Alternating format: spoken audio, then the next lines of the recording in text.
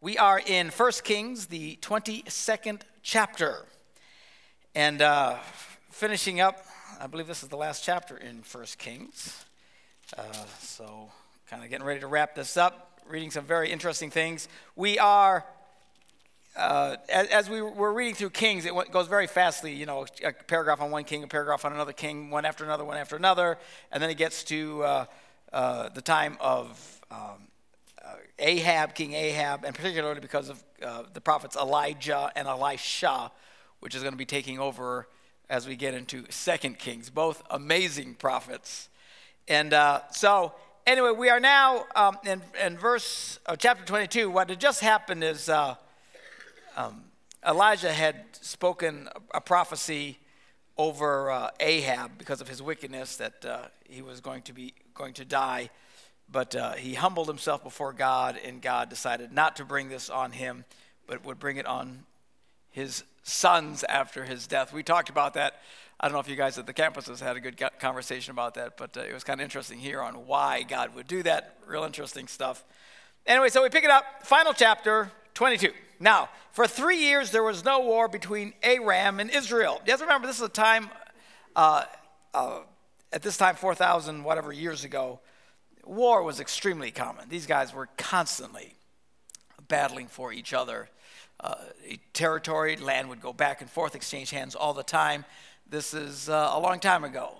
Worth used to be an incredibly violent place to live. What changed a lot of it, even though we still had wars and there's been some horrible wars, after the arrival of Jesus, the Messiah, things seem to change, certainly in modern history, so it's not quite as insane as it used to be, but it used to be just the regular, everybody was constantly going to war with each other. So it was a big deal that these guys went for 3 years between these two not having war. But in the third year, Jehoshaphat, king of Judah, went down to see the king of Israel. So kind of a time of getting along between the two. Remember, you have the split kingdom, which was really most of the history in Israel. It was a very short period of time. Under King David and under his son Solomon, both the southern part of Israel and the northern part of Israel were joined together, kind of like our north and south had problems. But after Solomon died, then it split again, and you've got Israel, which is the top 10 tribes, and then you've got Judah, very large tribe, pretty much dominated the south and also included, who was the other tribe? Benjamin, thank you very much. The itty-bitty Benjamin tribe. So anyway, they get together, and the king of Israel had said to his officials, "Don't you know that Ramoth-Gilead belongs to us, and yet we are doing nothing to retake it from King Aram?" So it's kind of bugging him. Last standoff, they've got their property. We got to do something about this. So he asked Jehoshaphat, the king of Judah, will you go with me to fight against Ramoth-Gilead? Now, both Judah and Israel had its problems. Israel seemed to be in a much worse state in terms of their wickedness. They were the first ones God brought real heavy judgment on, and then also eventually to Judah. But so he asked Jehoshaphat, will you go with me to fight against this guy? And Jehoshaphat replied to the king of Israel, I am as you are. My people are as your people. My horses as your horses. In other words, we're brothers. We're Jews. We're all on the same side, at least during this period of time. Short as it may be, they're kind of getting along. But Jehoshaphat said to the king of Israel, well, first seek the counsel of the Lord. Again, Judah being a little bit more spiritually minded, seemed to do better, fare better in terms of, in response to the Lord than Israel. Israel was so caught up in idols and stuff. And again, Judah's marginally better. They still had their problems. But Jehoshaphat was a pretty good guy. So he says, well, first thing, before we do this, let's inquire of the Lord. Well, so the king of Israel brought together the prophets, about 400 men. Now, we don't know what kind of prophets these guys were, because we'll see in a minute here that Jehoshaphat notices that they're not really prophets of Jehovah. So I don't know if these were, I don't know what kind of prophets they were. I mean, a lot of stuff you got to kind of read between the lines. We don't really know. Were they, prophets of Baal or whatever? We don't know. But anyway, just they're prophets, and they got together. And Shall we go to war against Ramoth Gilead, or shall I refrain? Well, then they prophesied, go, for the Lord will give it into the king's hand. Well, the Lord, assume they're talking about Jehovah God. Again, it's all kind of confusing. There's portions of the Old Testament here between the prophets where it's hard to understand what they were seeing or what they were saying. It's all rather confusing. Who was that one prophet that they were trying to pay to speak judgment against Israel, and the donkey had to talk to him? What was his name? What was the name? Balaam. Yes, Balaam the prophet. Talking donkey. That would freak me out. But anyway, he was really a false prophet, but yet he heard from God. And you know what I'm saying? I mean, sometimes it's kind of hard to really understand where the lines were. It's all kind of blurred back in those days. So I don't quite get it. But anyway, these prophets say, yes, God will be with you. The Lord's going to be with you, and you're going to succeed. But Jehoshaphat said, now he's the one who noticed. He says, well, isn't there a prophet of the Lord that we can inquire of? In other words, these are your prophets that are prophesying that the Lord will give us victory. But what about one of the prophets of the Lord? Again, he saw the distinction. I don't get it all. It's all kind of confusing to me. But clearly there was a distinction between these prophets and one that was really considered a prophet of the Lord, like Elijah or one of these guys, okay? Well, the king of Israel answered Jehoshaphat, well, there's still one man whom we can inquire of the Lord, but I hate him because he never prophesies anything good about me, but always bad. He is Micaiah, son of Imlah. Well, it's interesting. He didn't mention Elijah because Elijah's still around, okay? Elijah had been prophesying against him repeatedly. But apparently, forget Elijah. We don't even want to get, but there's this one guy, but I hate him too. And he never says anything good about me. Well, Jehoshaphat said, listen, you really shouldn't say that. Okay, if he's a prophet of the Lord, let's hear what he's got to say. So the king of Israel called one of his officials, said, well, bring Micaiah, son of Imlah, at once. Well, dressed in their royal robes, the king of Israel and Jehoshaphat, king of Judah, were sitting on their thrones in the threshing floor by the entrance of the gate of Samaria, with all the prophets prophesying before them. Now, Zedekiah, son of Kenah, had made iron horns, and he declared, this is what the Lord says, with these you will gore the Arameans until they are destroyed. And all the other prophets were prophesying the same thing. Attack Ramoth Gilead and be victorious, for the Lord will give it into the king's hand. So these prophets are rather dramatic. Their kings are saying, they come forward and they prophesy. This guy brings these orange horns, these ram horns, and you will gore the enemy. God's going to be with you. And these guys were very confident in their prophesying to the kings about the Lord's will. Again, kind of blurry. I don't quite get it. So anyway, the messenger, at verse 13, the messenger who had gone to summon Micaiah said to him, look, as one man, the others prophets are predicting success for the king. Let your word agree with theirs and speak favorably. So the messenger who goes to get this prophet of the Lord says, look, everybody says it's going to go good. You really need to tell them everything's going to go good. Okay? But the prophet says, well, as surely as the Lord lives, I can only tell him what the Lord tells me. Which is interesting because the first thing he says here is not what the Lord tells him. Apparently, he does it very sarcastically, so they knew it wasn't really the Lord, as we will see. So when he arrives, the kings ask him, Micaiah, shall we go to war against Ramoth Gilead, or shall I refrain? And then he answered, attack and be victorious, for the Lord will give it into the king's hands, which is what everybody had been saying. And he said he wouldn't say that unless God told him to say it. So one has to assume he's being sarcastic here because the king rebukes him.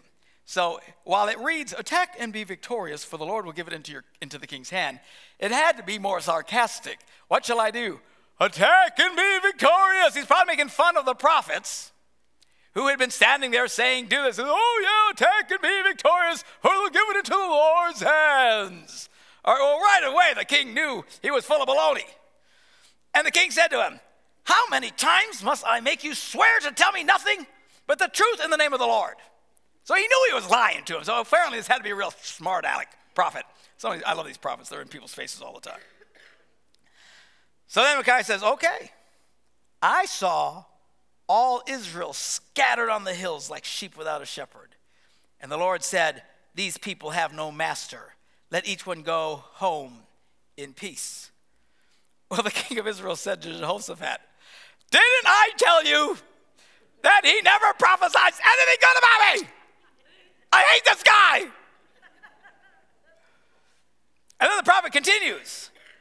Therefore, hear the word of the Lord. And then kind of an interesting look into eternal workings in the presence of God. He says, I saw the Lord sitting on his throne with all the hosts of heaven standing around him on his right and on his left. And the Lord said, who will entice Ahab into attacking Ramoth Gilead and going to his death there? So God is basically bringing judgment now on Ahab at this point. Even though he had turned his mercy on him, because of his repentance. I mean, these guys wouldn't stop. And again, we talked about this last week, how God is unbelievably merciful to these guys and reaching out to him. Well, at this point, God had finally had it. He's going to kill the guy. And he's sitting around heaven and says, okay, guys, we got to trick Ahab into going into this battle because this is what's going to kill him. And God basically says, who's going to do this? How are we going to pull this off? Now, what's really fascinating, I think you heard my brother Eddie preach on this verse of scripture a few months ago when he was here. Interesting insight on how God operates. Because we often view God in terms of God just sits and just tells everybody what to do. Okay? That he's up in heaven and he just do this and do that. And we almost get the sense that in some people's mind, God is like this huge benevolent dictator. And in a sense, that's true, but he's really not into just dictating at people and just ramming his will down everybody's throat. He actually wants to work with his creative beings. All right?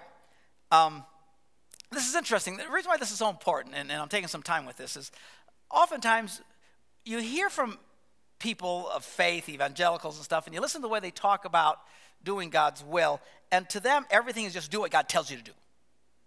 Just do what God tells you. You've heard this, right? And you need to do what God tells you to do, but I mean, you get the impression that the walk of faith is really nothing about just hearing what God says and just do what he tells you to do. You don't use your own brain. You don't make decisions. In fact, people literally go out of their way not to make decisions. I don't want to make a decision until I hear God tell me what to do. Anybody heard this line of reasoning before, okay? This is fairly common even to this day. And I've always preached against this and said, look, that's not really the way it works. God has things that he's spoken that we need to do, but he doesn't always fill in all the details. And a lot of what we need to do, we need to step out in faith based on wisdom and knowledge that God says. Okay? For example, the Bible says that we need to be productive for the kingdom of God, and someday we'll all give account for what we do. All right, but then you've got millions of Christians who sit on their butts, they don't do anything. And you say, well, why aren't you doing it? Well, I'm just waiting for God to tell me what to do. Well, what do you mean you're waiting for God? You see what I'm saying? They've got a twisted version of sovereignty that is really not biblical. And they're going to be in for one heck of a butt kicking on Judgment Day. I'm absolutely convinced of it. Jesus gave the parables over and over again about, the king making his proclamation, or the leader making his proclamation and then leaving and then coming back later to see how everybody was doing, right? Jesus gave parables along this line. This is an analogy of how God works. And the one about the talents. God gave one guy 10 talents, one guy 5 talents, whatever the numbers were. One guy 1. And he took off. Well, the other guys, they got busy right away. But the one was afraid. I didn't want to make any mistakes, you see. I didn't want to miss God. I didn't want to get the master upset. I knew he was a stern man. So he sat on the talent, didn't do anything. And the parable, Jesus says that master rebuked that guy. Said, you wicked servant. You sat around and did nothing? Or, I think of people like that who just, I'm afraid. I don't miss God. I don't want to do anything. I want to wait for God to tell me what to do. So they do nothing. They sit in this world of nonsense thinking that God will always just dictate every little thing that you do. And I've seen it in varying degrees throughout my 40 years serving the Lord.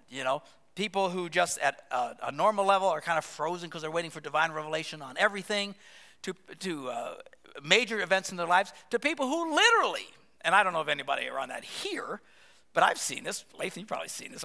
People, they would pray, what clothes to put on for the day.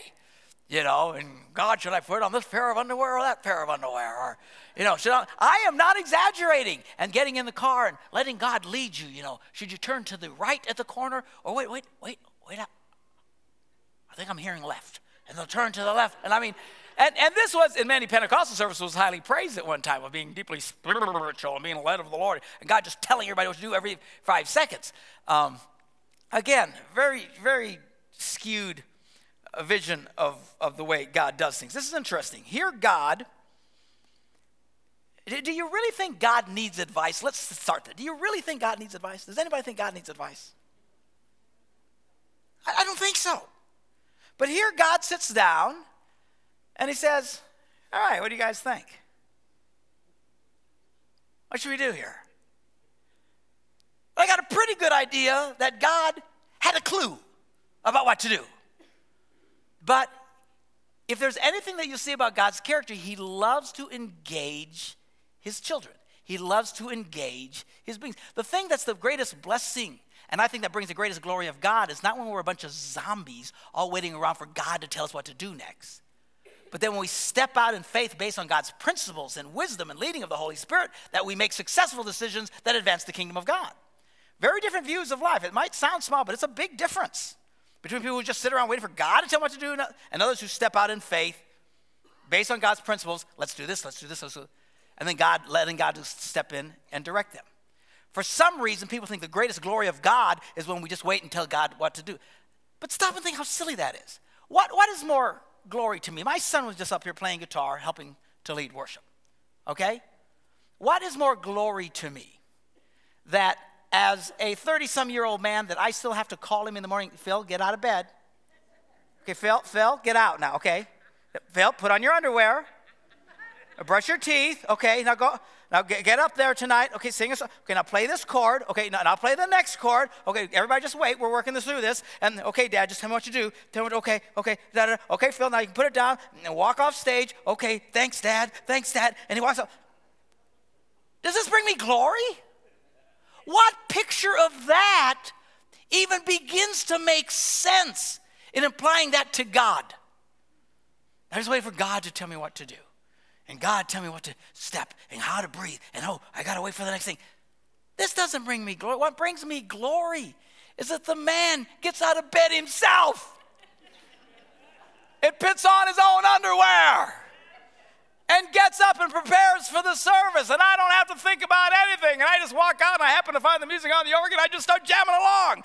This, when he succeeds as an adult man, without having to check with me every 5 seconds, to this brings glory to the Father, to this Father.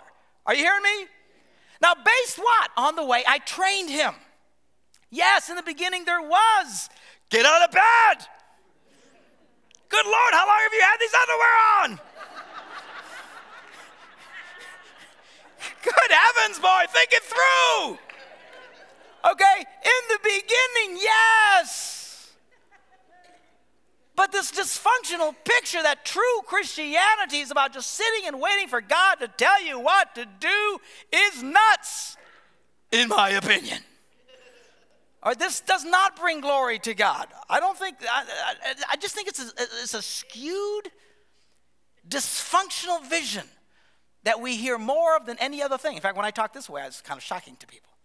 I mean, come on, people.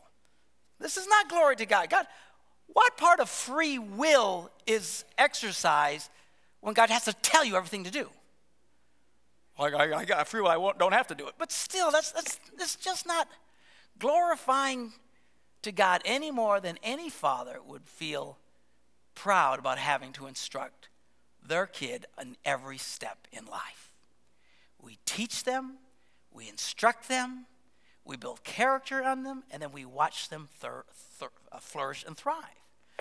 Today, I was at lunch with my son, and here he is giving me advice. It was kind of cool. This is kind of new for me. He's finally stepping up, and he's sitting down and says, Dad, we got to do this about this. And this is, I really think you got to go this direction. I'm going, yeah, he's a man. Took a while, but he's a man. It's good stuff. So God, even though God knows what's going on, he pulls in his creation. He says, what do you guys think we ought to do? As if God was confused. Well, one spirit or whatever suggested this, and another that. Finally, a spirit came forward and stood before the Lord. Said, I'll tell you, I'll go and entice him. And the Lord says, by what means? How are you going to pull this off? Again, as if God didn't know what he was going to say. Right? God knows everything. But he likes engaging his creation. He likes to hear from you, by the way. Which is a powerful... Do you know what prayer... You know why prayer is so powerful? Because prayer is you directing God's hand in the earth. Did you catch that? See, if you understand this extreme version of sovereignty, it will rob you of your motivation to pray. Some of you who struggle in prayer and think, why am I praying? Some of the reason not because you have wicked, cold hearts is you don't understand. You've got this crazy vision of sovereignty so plastered in your head that God's just going to do whatever God's going to do, right? But see, that's a twisted version of sovereignty. When you start understanding that God is literally looking at you and say, "Oh, we're gonna need to change the world. We need to change your neighborhood. We need to change your cousin in your family," and God's saying, "What do you think we ought to do?" And you're praying and say, "Father, I pray you do this." And God, open this opportunity. And God actually listens to you. That's why some people have more of God in their lives than other people. You think God likes the one person more and you take him off? I like this guy, this person irritates me. That's not what he's thinking. Is that some people are more engaged with God in prayer. When you start understanding, man, I can move the hand of God. I can guide. I have a part. I have a say in what happens in eternity. Some of you are looking at me like I dropped in from Mars. See? I'm telling you, this is so important. Because if you don't get this, if the eyes don't click on here for you, the eyes don't click on. If the lights don't click on, the eyes can click. I don't know. If the eyes don't open, you'll struggle with this stuff. You won't realize how important you are and how important your prayers are. Because God wants to change the world. Why doesn't God just show up and kick butt and take names and just do it? Seriously, if I was God, and you can be very grateful I am not. If I was God, I'd just show and kick stuff over and just, you repent, you idiot, and you stop that and do that. And I'd just have fun knocking everybody upside the head. This would be my version of God, you know what I'm saying? Just having fun.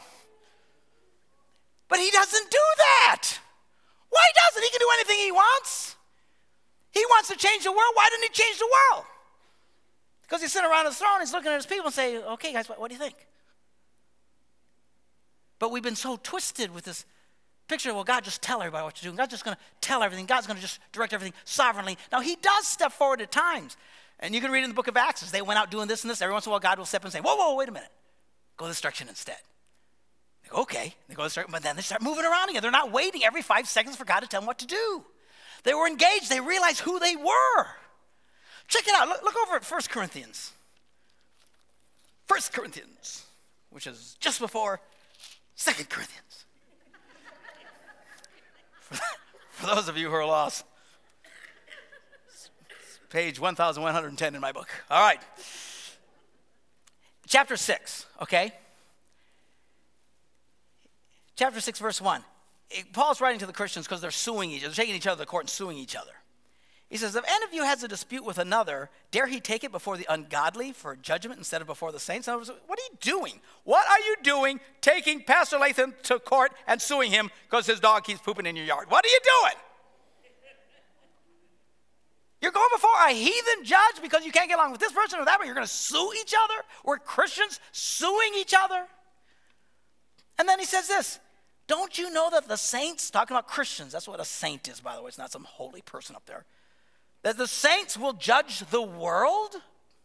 And if you are to judge the world, again, pointing to Christians, not some holy people, that's what a saint is. And if you are to judge the world, are you not competent enough to judge trivial cases? Do you not know that we will judge angels? Do you understand what he's saying here? When the angels of God who sinned and rebelled against God come before judgment, we get the picture That just God's going to do it all right. God's up there and, zoom, bam, boom, you're in, you're out, you're in, you're out. When it comes to judging the fallen angels, do you know who's going to decide their fate and who's going to judge them? You. And you. And you. I don't know about Lathan, but the rest of you. I mean, when you think about it, that's, what? Us? Yes, you. Why? Because God loves to sit and look at his creation and say, what do you think? What do you think? In fact, Paul writes, he says, if we're going to judge the angels someday, if we are going to play such a role in eternity, you guys can't figure stuff out amongst yourself now? And it's a different thinking because we think, well, when we die, it'll be different. He's almost saying, look, because we know we're going to do that, we should be doing it now. We should be able to judge stuff now. Why? Because a few years, we're going to be judging angels. Well, I don't think I can. What's the problem? Fascinating stuff. So anyway, he says, again, I could preach an hour just on this alone. He said, but what means? Well, I'll go out and be a lying spirit in the mouths of all his prophets, said this prophet. And the Lord said, well, yeah, that'll work. Go and do it. So that's what was happening to these prophets. Again, what kind of prophets these were, I don't know. But this spirit, this angel from God, came to these prophets and filled their heads with these prophecies and these ideas. They thought they were hearing from God. It's an angel who's messing with their heads and laughing his butt off. If angels have butts, I don't know. But he's laughing and he's making these, ooh, this is going to happen. And they're hearing these voices and stuff. And but it's just a plan to mess them up so that Ahab will go into battle and be killed. So now the Lord has put a lying spirit in the mouths of all these prophets of yours, Micaiah says. The Lord has decreed disaster for you. Then Zedekiah, son of Kenaanah, whatever his name is, went up and slapped him in the face. Which way did the Spirit from the Lord go when he went for me to speak to you? And Micah said, you'll find out on the day you go to hide in an upper room. Now, I don't know how this plays out, but this is not good for this boy. Someday he's going to find out what was going on. Then the king of Israel ordered, take him and send him back to Ammon with the ruler of the city and to Joash, the king's son, and say, this is what the king says, put this fellow in prison and give him nothing but bread and water till I return safely. And the prophet says this, if you ever return safely, then the Lord has not spoken through me. Mark my words, all you people. Which he knew what he was saying, because he's saying he'll never return. If he returns, then this is a false prophet. And what do you do to false prophets? You kill him. Okay, so he said, mark my words, he'll never come back. And then they go off into battle. And you'll have to tune in next week to find out the rest of the story. Hallelujah. All right, so we're going to break for our time of questions and stuff. Good stuff here. Have fun at your campuses. And we're going to talk about stuff here.